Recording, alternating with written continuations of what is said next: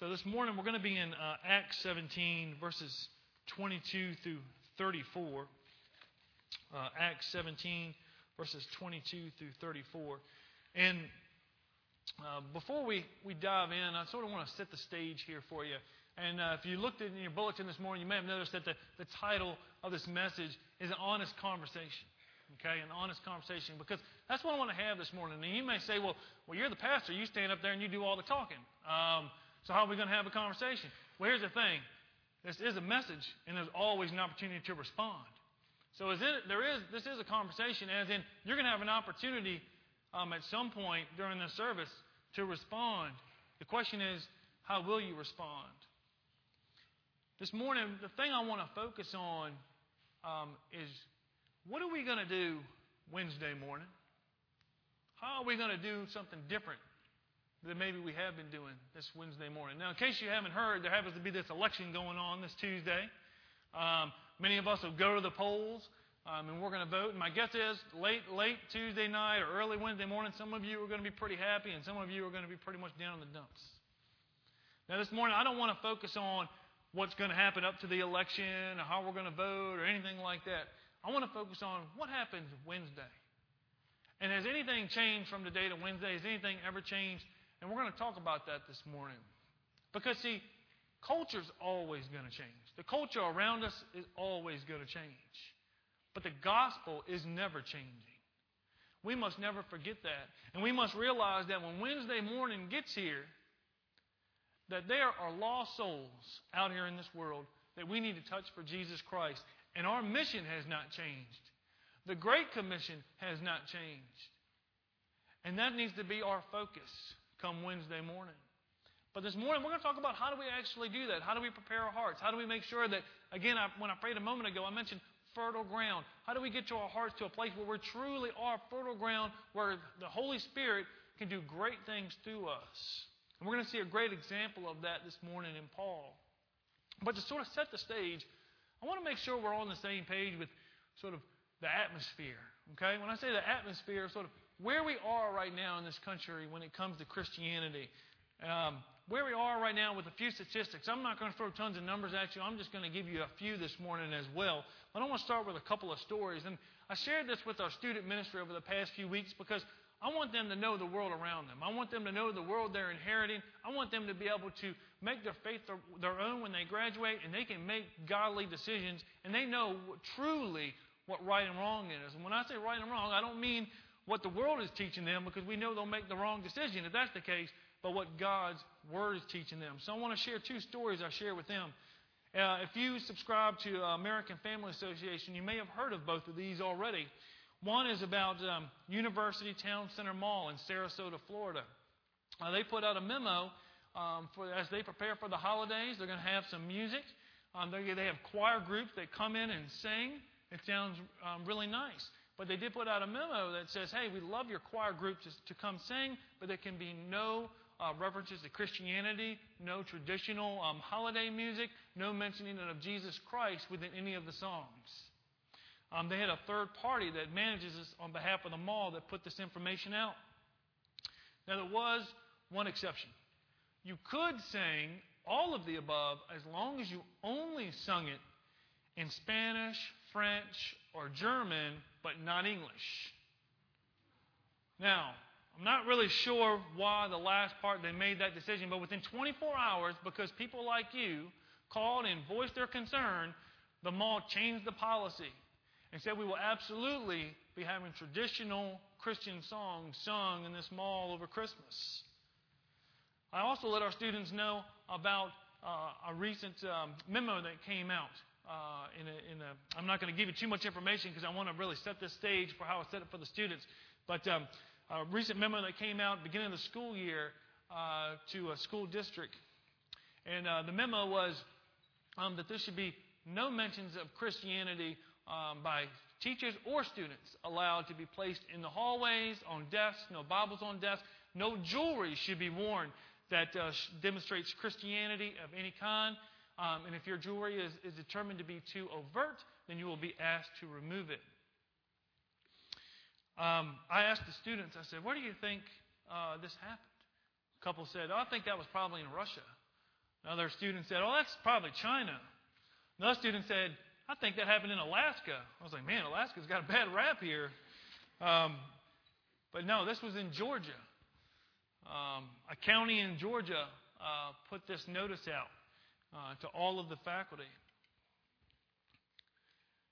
You know, every year more than 4,000 churches close their doors compared to just 1,000 churches that are started. This is pretty sobering, this next statistic. The United States now ranks third following China and India in the number of people who are not professing Christians. In other words, the U.S. is becoming an increasingly unreached people group. There have actually been quite a few articles about this recently. Christians in China, you know where they're sending their missionaries? To the United States. Because we're looked at as an unreached people group.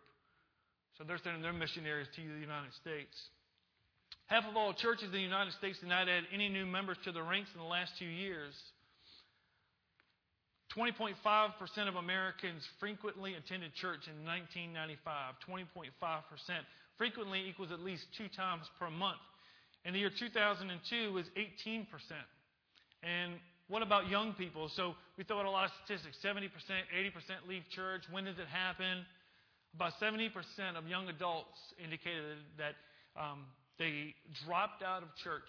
If they attended church at least 1 year during their high school, during those 4 years, just 1 year they attended church, that 70% of those students dropped out. But 2/3 went back and are attending church today.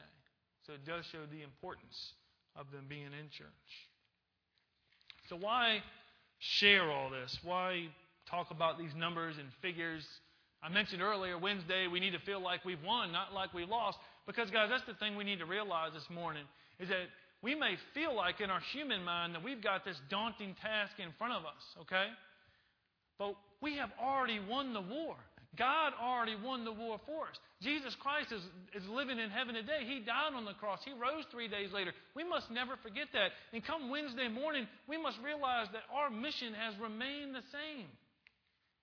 How do we actually live this mission? How are we actually going to go out and change minds for Jesus Christ? Because, see, right now, there's a lot of concern about that. Some of the things I just shared with you, right? That doesn't sound like a very open environment.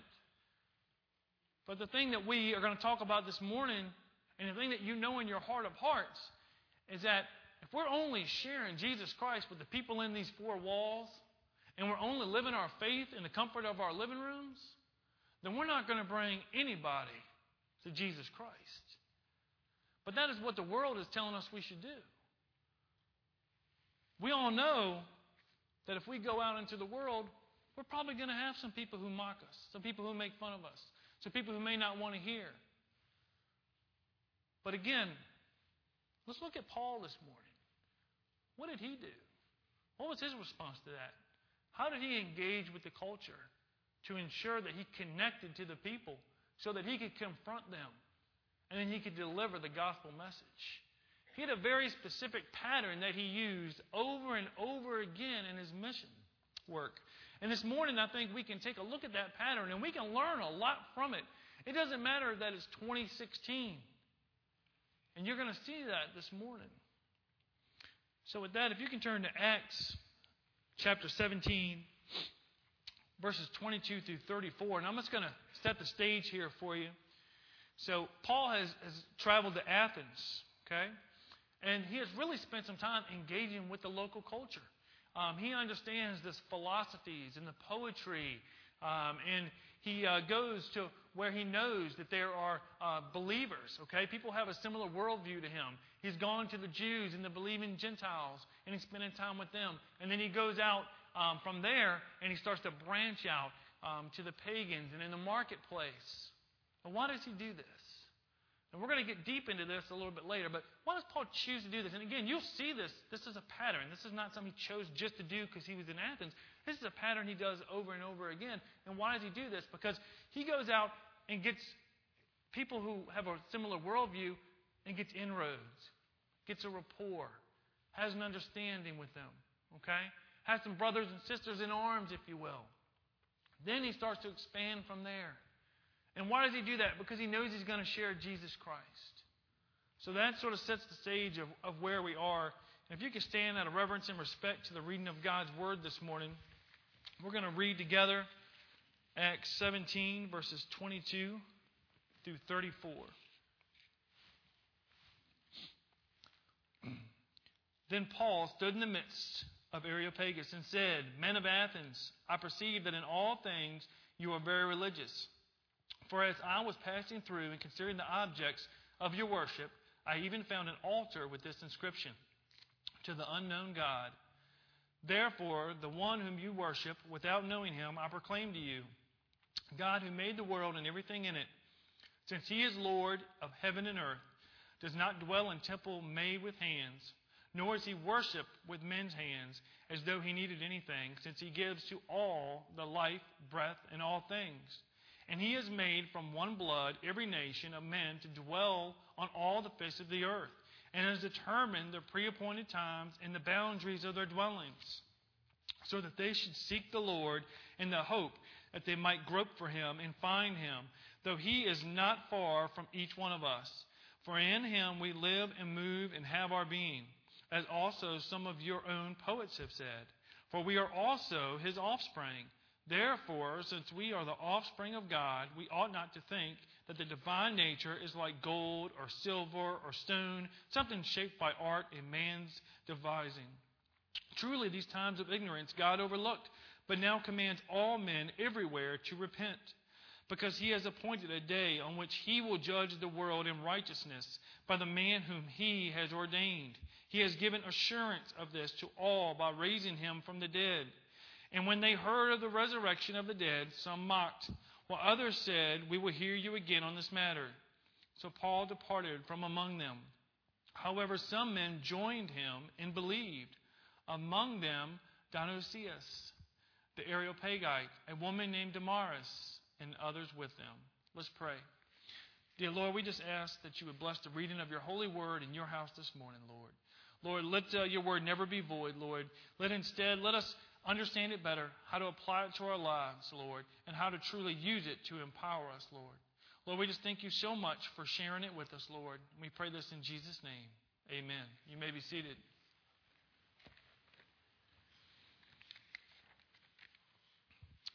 So, obviously, a lot going on there, right? A lot of verses, but we're going to unpack this and break it down, and you're really going to see this model of communication that Paul has built for all of us to use. You're also going to see how he uses relevance as a tool, okay? The gospel proclamation, that's the goal, but he used relevance as a tool as he connects to the culture around him. See, he portrays a timeless strategy for evangelism that doesn't overreact, it doesn't underreact, it doesn't counteract. Instead, it's a prayerful choice consistently to have a discerning ethic of engaging the culture purposefully, knowing that your mission never changes. So you don't bend to the culture, you don't change because of the culture, okay? But you engage the culture, always focused on the gospel message, and that you are going to have the opportunity to deliver that message. And I mentioned this a little bit earlier, the downside to our way of thinking, because, again, we think in our human mind, we see the world around us, okay? We get very fearful about hostility, about how we're going to be treated, how others are going to react. Well, if I share Jesus Christ, am I going to be accepted? Are people going to hurt my feelings? Are they going to make fun of me? All those are very fair feelings. But it's also just doubt, trying to keep us from our mission that's at hand, and that is to be the hands and feet of Jesus, to share the gospel, to share Jesus Christ with everyone. You know, I think a big part of this is because, especially for non-believers, and we see this in Acts 1:8, when Jesus ascends to heaven, Jesus' disciples were looking to him for this, overt coming of his kingdom, right? So they're like, hey, here comes his kingdom. It's going to be demonstrated by military power and political power. And what they missed was that Jesus' kingdom had already come. And so many non-believers, that's what they're missing today too. And those who have fallen away from the church, that's the thing they never really understood or got. Because, you see, they want to take Jesus and say, well, I have Jesus now, right? So I'm happy all the time. I never have any hardships. I I never have anything difficult to go through. I have plenty of money. No. We all know that that is simply not the case. Now, what is your focus on? Is your focus on the fact that, hey, God gives me hardships so I can learn from them. God puts me through challenges so I can grow, so I can connect to other people, so I can share Him in a greater way. The issue that I see is that so many people who have fallen away from the church are non-believers. They want to paint their own version of Jesus. That isn't the actual Jesus that we know. It isn't the God in heaven. The other thing that I see is that Paul was not ashamed. Paul at no time was ashamed to say, what you have worshipped in ignorance, this I proclaim to you in Acts 17:23. So we struggle to use words like that because I don't know about you, but last time I was called ignorant, it sort of hurt a little bit. Okay? But there are times when I act ignorant. I know it's probably a big surprise to all of you.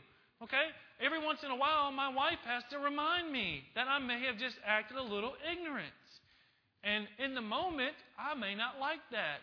But a little bit later, I come back and say, you know what? Thank you for calling me on the carpet because I really needed that. I'm sure no other men have ever had that, and I'm the only one. So you can just look to me as your example, or don't. So here's the thing you have to understand about Paul. First off, Paul knew God's truth.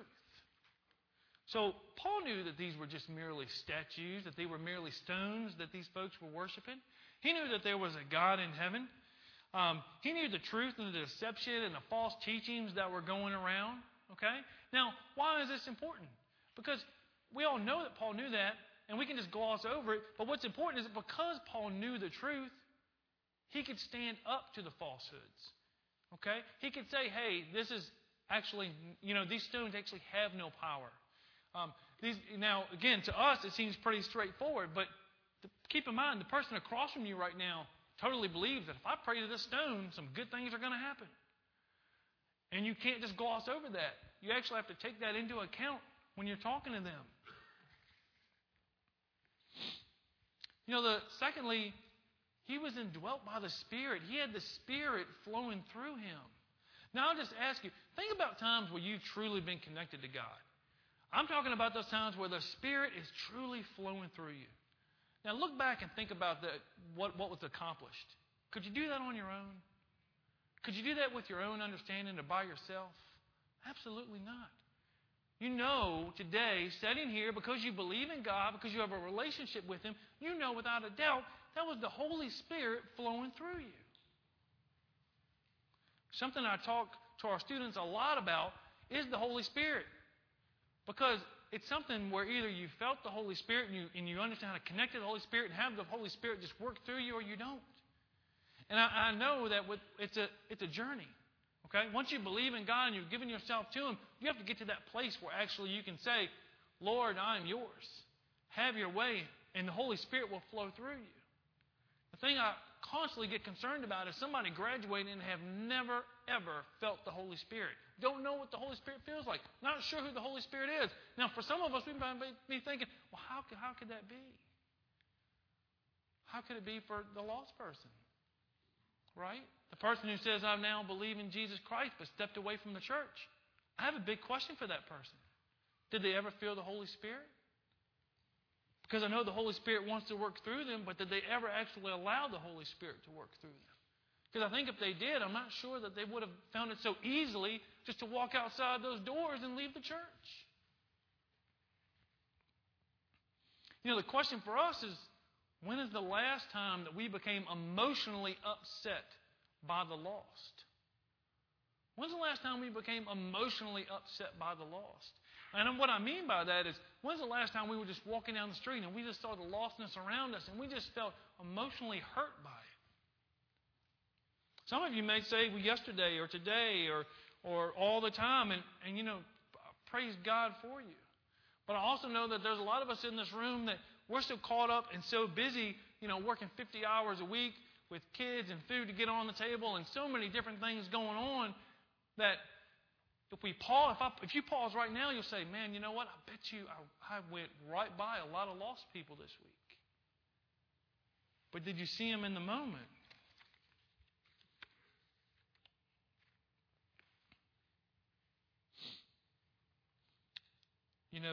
Paul was jealous for God's glory.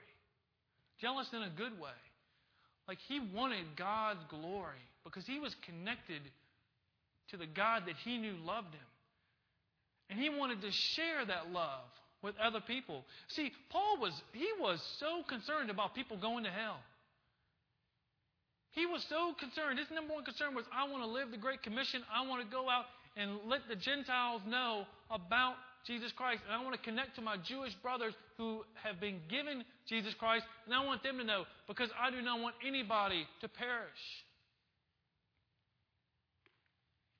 But how did he actually do it? Like, how did Paul actually communicate? What was his communication method? I said earlier, he sort of did have a certain process that he followed. And you see it over and over again. And it's a process that, again, in 2016, I think we could totally copy.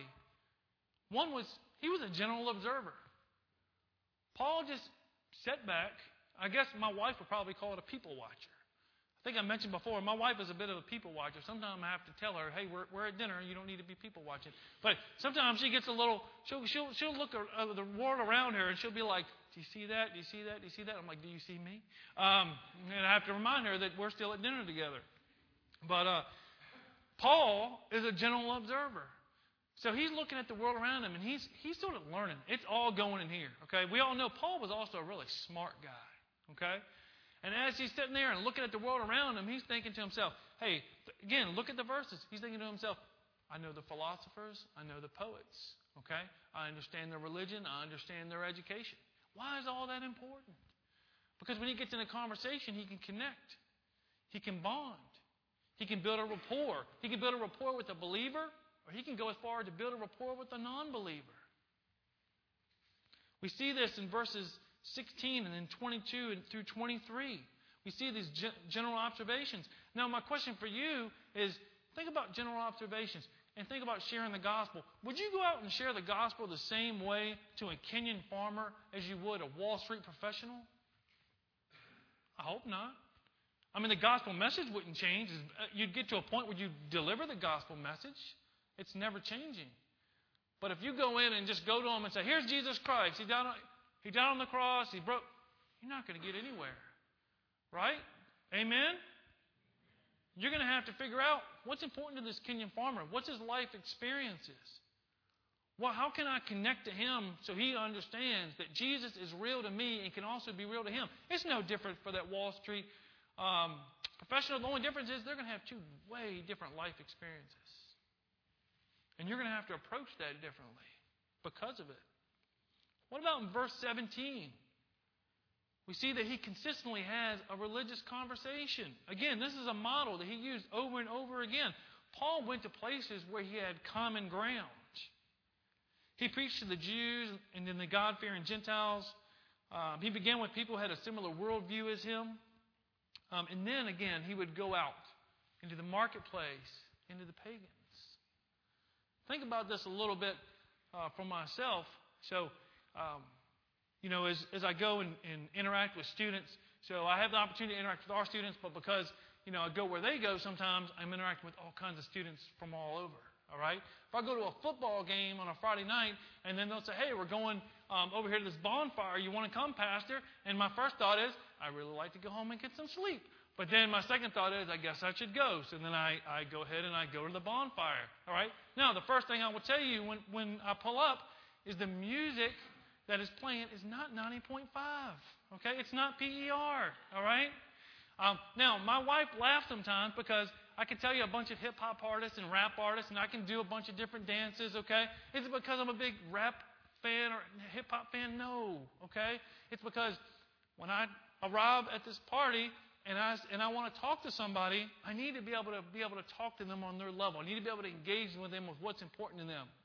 If I just go over there and turn the radio off, here's what's going to happen. I'm going to say, that's bad, and you shouldn't listen to that. And they're going to say, yes, sir, yes, sir. And I'm going to leave. And you know what's going to happen? It's going to go right back to that station it was on. Okay? That's just reality. So I've had this happen over and over again where I have started a conversation about something you would think is the most trivial, meaningless thing in the world. Okay? About a movie somebody's watching, something they're into, whatever, and eventually turns to the gospel. It is the Holy Spirit figuring that all out. It takes time because you have to invest and you have to be able to ask questions so that you can get questions so you can give answers. Let's look at in verse 18 and 28. What do we see there? 18 and 28. We see an intellectual comprehension. See, Paul was well versed in the philosophy of the day. He had studied their beliefs. Judaism, of course, being the ancient religion, he was the Pharisees of the Pharisees. I mean, Paul knew his stuff. So he could, of course, engage in conversation. The scripture in verse 18, it says, he was conversing and debating with them. Conversing and debating with them. So he's able to have a conversation and go back and forth, point, counterpoint. In verse 28, we find that Paul actually quoting one of their poets. So here he is in Athens, and he's able to quote one of their poets. Can you imagine how the intellectuals on the side must have thought, wow, this guy's really smart. He's really educated. He's one of us. And how that would just disarm them to be able to open up in a conversation with him.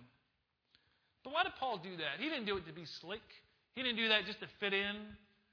Okay, he didn't do that to look good. We see after this why specifically he did this. Because again, if we look at verse 18 and verse 23. In verse 23, here's where it starts. And here's where we struggle. The pointed confrontation. Because see guys, when we think about confrontation, we think, oh man, confrontation's got to be bad, right? A confrontation, I don't like conflict. And I don't want any confrontations. But here's the reality. If you're going to share the gospel, you're going to have to confront some things. We got to confront sin. We're going to ask this person to repent at some point. We're going to say you've got sin in your life and you need to repent and you need to turn to God. We're going to have to confront some ugly stuff. And it may feel a little uncomfortable. But what does Paul say in verse 23? Again, I mentioned this earlier. He says, what therefore you worship in ignorance, this I proclaim to you. But see guys, here's the key.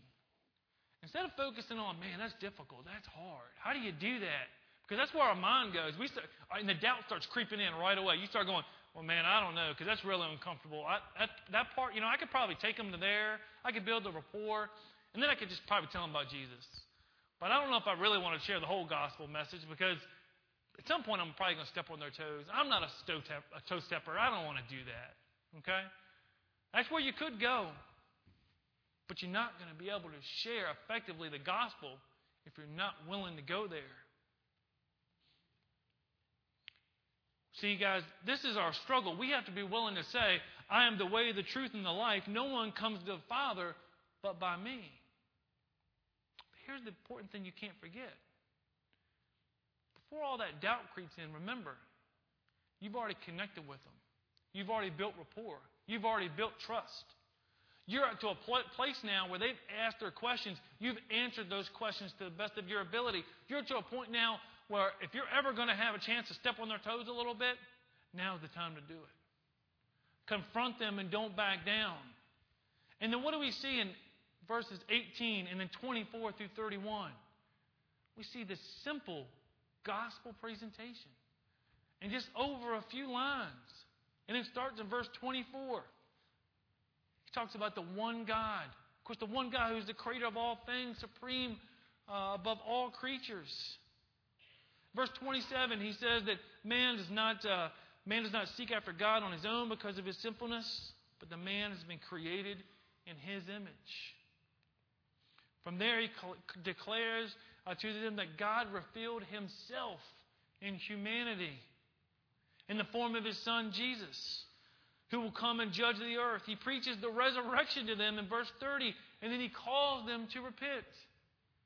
I'm not even sure if he was talking to me at this point, I'm sure I would know what he was hitting me with. I think I'd just be listening because he's connected to me. And all of a sudden, I probably later would realize, man, he was talking to me about Jesus Christ. Because he just so simply does it.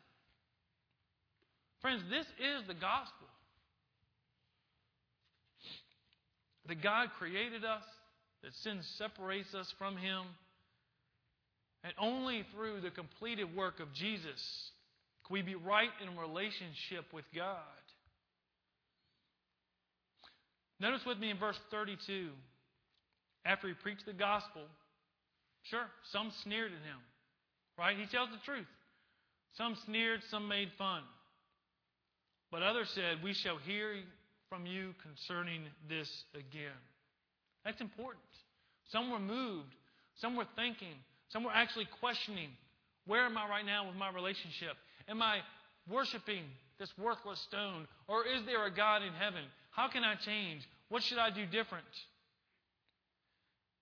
And then we see in 30 and 34, a personal invitation.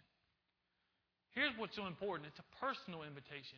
We all know that when we share the gospel, there's going to be an invitation. Do you want Jesus Christ? Yes or no? Because there's a big difference between an invitation and a personal invitation. Personal invitation is that I'm so connected to you, we understand each other, we've gotten to a place in rapport that this is now personal. It's personal between me and you, but it is personal between you and our God in heaven. The call to repentance in verse 30 culminates in verse 34 when the Scripture says, but some men joined him and believed. See, guys, Paul, you can look at him and say, man, what was Paul? He was successful, right? He had a model. It worked over and over again. No, he wasn't successful. He was faithful. Paul was faithful. See, Paul, he used his knowledge of culture, but his passion for the gospel to go out and to share Jesus Christ over and over again. Now, I know for some of us, we may be all hearing this morning, and for ourselves, we may still be fearful and say, well, you know what? I still fear, like, what's going to really happen today? If I go out and say, all right, Pastor, I'm going to put this to the test. I'm going to go out today in Walmart. And when I get to that cashier, I'm going to go ahead and ask her about her day. And then that's going to keep going the conversation. And eventually, I'm going to lead to sharing the gospel. And I'm going to try this. Maybe that's where you're at right now. Here's the question. Are you ready to go share with someone who is lost, someone who doesn't know Jesus Christ? Are you to a point where you see so much lostness around you that you don't care what could happen? You're not worried about the fact that you might be told no, or you'll be snickered at, or laughed at. Because, see, I think that's a big part of our fear, is that the world is consistently telling us we're not accepted, we're different, so we start believing it, and then we get scared, and we're not willing to go share. I think the other part of us is that we're afraid, you know what, if I go out in the culture, I'm going to become the culture. And we certainly get fearful of that with our kids. We have that struggle all the time. What do I want to have my kids be a part of? Are they going to be eaten up and spit out by the culture? How do I make sure that I equip them and make sure that they are ready to change this world? So I think we get stuck on both camps. And you know what happens? If you get stuck, then what happens? You don't go anywhere. You don't move. And you know what happens from there? We end up in a place where you just live in these four walls and you live your faith only at home. But God has called us out to do so much more. See, in Romans 12:2, he says, and do not be conformed to this world, but be transformed by the renewing of your mind, that you may prove what is that good and acceptable and perfect will of God. When you're living in God's will, truly living in God's will, the culture, the world, is not going to change you. And the thing that will never change is the gospel. So the question for us this morning is that tomorrow, or maybe Wednesday, all right? You've seen everything, right? The good, the bad, the ugly, the really ugly. You're going to go out. Many of you will cast your vote. Wednesday morning, you wake up, you look in the mirror. What do you see? Are you going to see that same really overly busy person who can't find 10 minutes to shave? Because that's me sometimes when I'm looking in the mirror in the morning. Or am I going to see somebody who says, you know what? I truly do love my God with all my heart, all my soul, all my strength. And I'm going to go out this day, and I'm just going to make a difference for Him. I don't care what the world says. I don't care who's going to snicker and laugh. I'm just going to go out and look for the lost. And I'm going to keep this super simple. And I'm going to build rapport with people I come in contact with. And as I do that, I'm going to share the gospel. And I might step on a few toes, but it's okay because I want to see you again one day in heaven. That's a question we all need to ask ourselves today and Wednesday and every day. It's a question we need to never, ever stop asking ourselves. Are we ready to share that with the world? Are we ready to go out and make a difference for Jesus Christ? And if not, what's preventing you from going out and doing that?